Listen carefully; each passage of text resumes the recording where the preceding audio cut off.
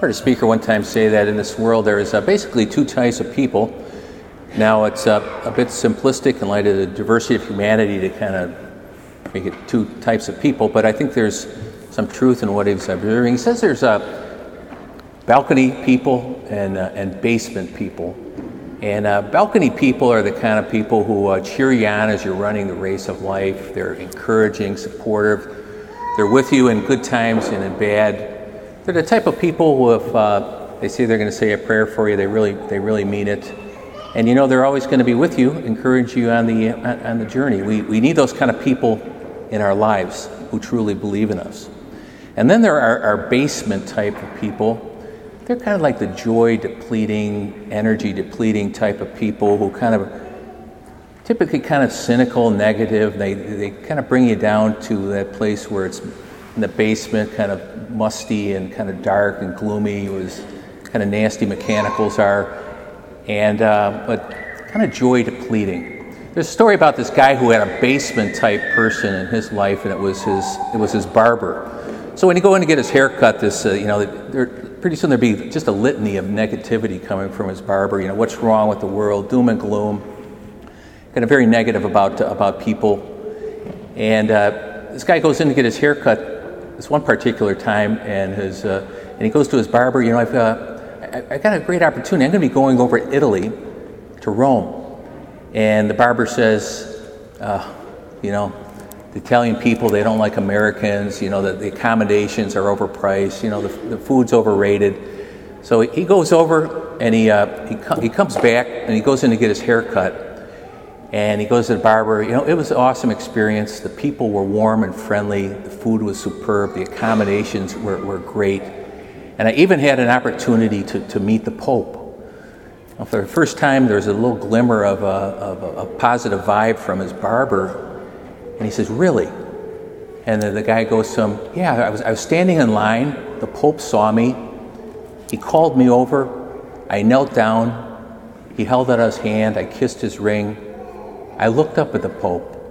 And the barber said, "Really? What did the Pope say to you?" He said, "Where did you get that lousy haircut?" So obviously not a true story, but because I think the Pope's a balcony kind of person, so and he should be, because we need leaders who encourage us and help us grow in our faith. And you get down to really, who's the ultimate balcony person? Is Jesus. You read through the Gospels, and it might be bringing healing to people, forgiveness, sometimes consolation when people were grieving. Sometimes Jesus' words were very, very challenging, but all for the purpose of bringing life and lifting people up. And as his disciples, I think he calls us to have that type of spirituality. We celebrate today the solemnity of Pentecost, the coming of the Holy Spirit. And we hear this very, very brief gospel today.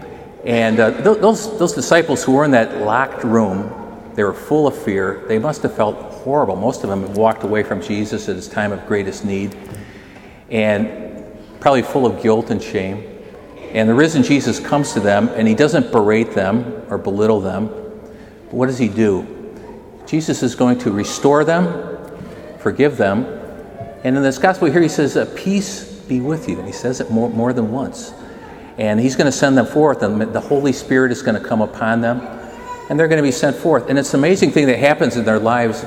These disciples who had failed so miserably, they were cowardly, almost all of them. Now they're courageous, and many of them would give their lives for the gospel. Something happened to them, and the Holy Spirit came upon them, and they went forth and courageously proclaimed the gospel, even to the point of death. For each one of us here, as we celebrate Pentecost, we ask the Holy Spirit to come deeper into our lives. Of all the persons of the Trinity, usually the Holy Spirit is the one maybe we have a little less connection with. But the Holy Spirit brings us those gifts of the Spirit, the fruits of the Spirit that really help us to live the Christian life out there. The Holy Spirit is the sanctifier, and we need that individually. And the Lord knows us by name, and again, He is the ultimate balcony person who gives us the graces we need to be his disciples out there in the world.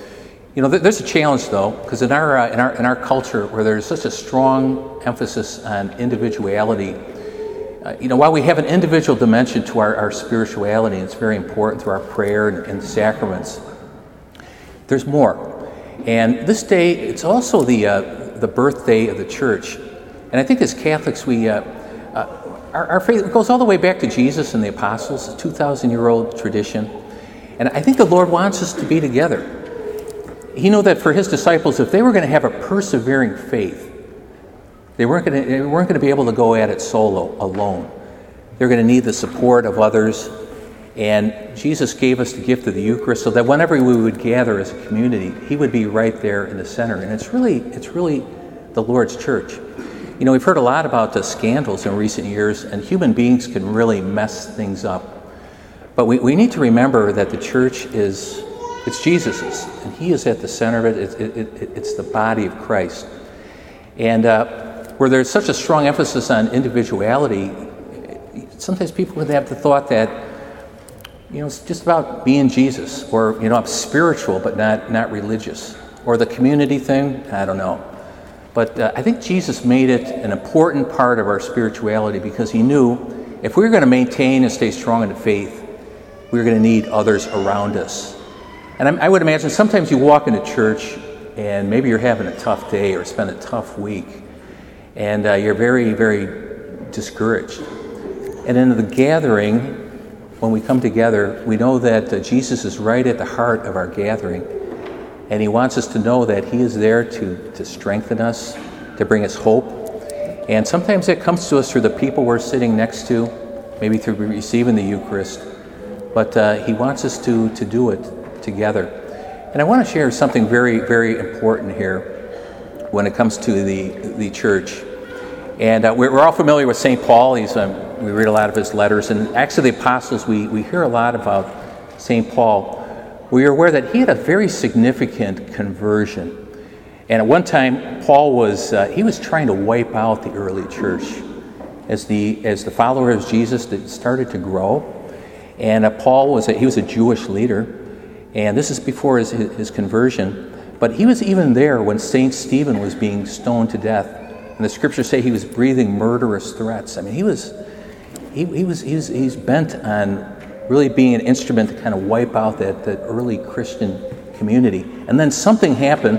The risen Lord came to him and said, Saul, Saul, why do you persecute me? And who was Saul who became Paul persecuting? It was the early church. Jesus identifies his very self with the body of Christ, with the church, this body of believers. You know, and as I mentioned, sometimes individuals in church history, they can really mess things up, and we've heard so much about scandals in recent years. But we need to know that Jesus is right at the heart of his church, and he's here to nourish us and strengthen us as his disciples in the world. And it really saddens me when I hear people leaving the church or thinking of leaving, you know, because of the bad behavior of some members of the church, sometimes leaders. And I'm saddened by that because what is being left is the sacraments. It's really the church that Jesus established to carry forth with his message. And I really think he wants us to be together. And I would not be standing here before you unless I truly believed in what he has brought together in the church, in us. And we can trust that Jesus will bring about the renewal, the reform, the healing we need. But I think he wants us to do it together. So we celebrate today the great solemnity of Pentecost, the coming of the Holy Spirit. And my hope is for each one of us who are gathered here today. And the Lord knows you by name, he knows my name. That he gives you all the graces you need to flourish, to grow, and really to witness to the gospel, because we're really all that he has. And there are people out there that you can impact. There are people that you can touch that I can't reach, but you can. And there's some people that I can connect with that you're not able to. But I think he wants us to be his witnesses, his disciples in the world. Because the gospel it's called good news because it brings life. It lifts up. It brings hope.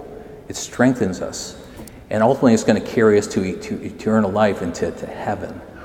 So may God bless you. May the gifts of the Holy Spirit flourish in your heart, that you continue to be a balcony type of Christian who can draw others to Christ. And we pray for our Catholic Church, that the Lord continue to strengthen us, stay centered in Jesus and the gospel message, and to be witnesses to this good news that he gives us.